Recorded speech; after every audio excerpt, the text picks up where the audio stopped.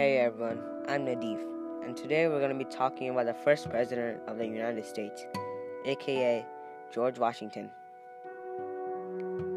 George Washington, a well-known icon throughout the United States of America. Most people knew him as the first president of the United States, but do people know his background history? George was born on February 22nd, 1732. He was raised in the Westmoreland County. His parents were farmers and he was one of 6 brothers and sisters. It is known that from age 7 to 15, Washington was homeschooled and studied with the local church sexton and later a schoolmaster in practical math, geography, Latin, and the English classics. At 16, he became a surveyor, and a year later, he was appointed surveyor of Culpeper County, Virginia, his first public office. George Washington himself, an adult, was a slave owner of around 300 slaves, and he had a plantation in Virginia as well. In 1752, he joined the colonial military. Washington had the most military experience among the congressional delegates, but as John Adams pointed out, there were also great political advantages in having someone outside of New England take command of a military force that was congregated around Boston and largely made of New Englanders. He served as a general and commander-in-chief of the colonial armies during the American Revolutionary War.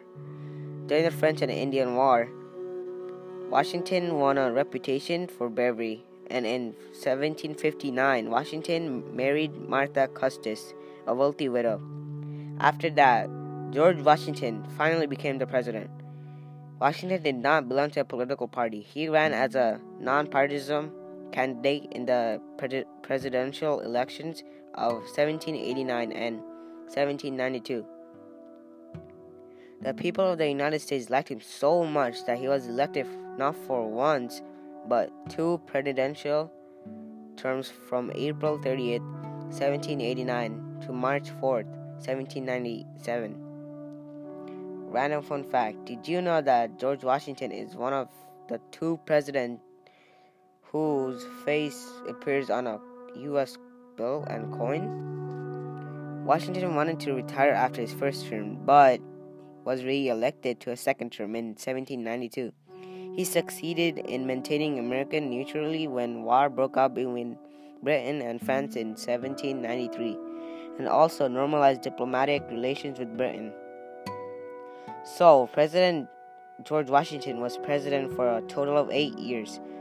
George Washington finally retired from public life in 1797 and died at Mount Vernon on December 14, 1799. George Washington will go down as one of the best in the United States and one of the most iconic person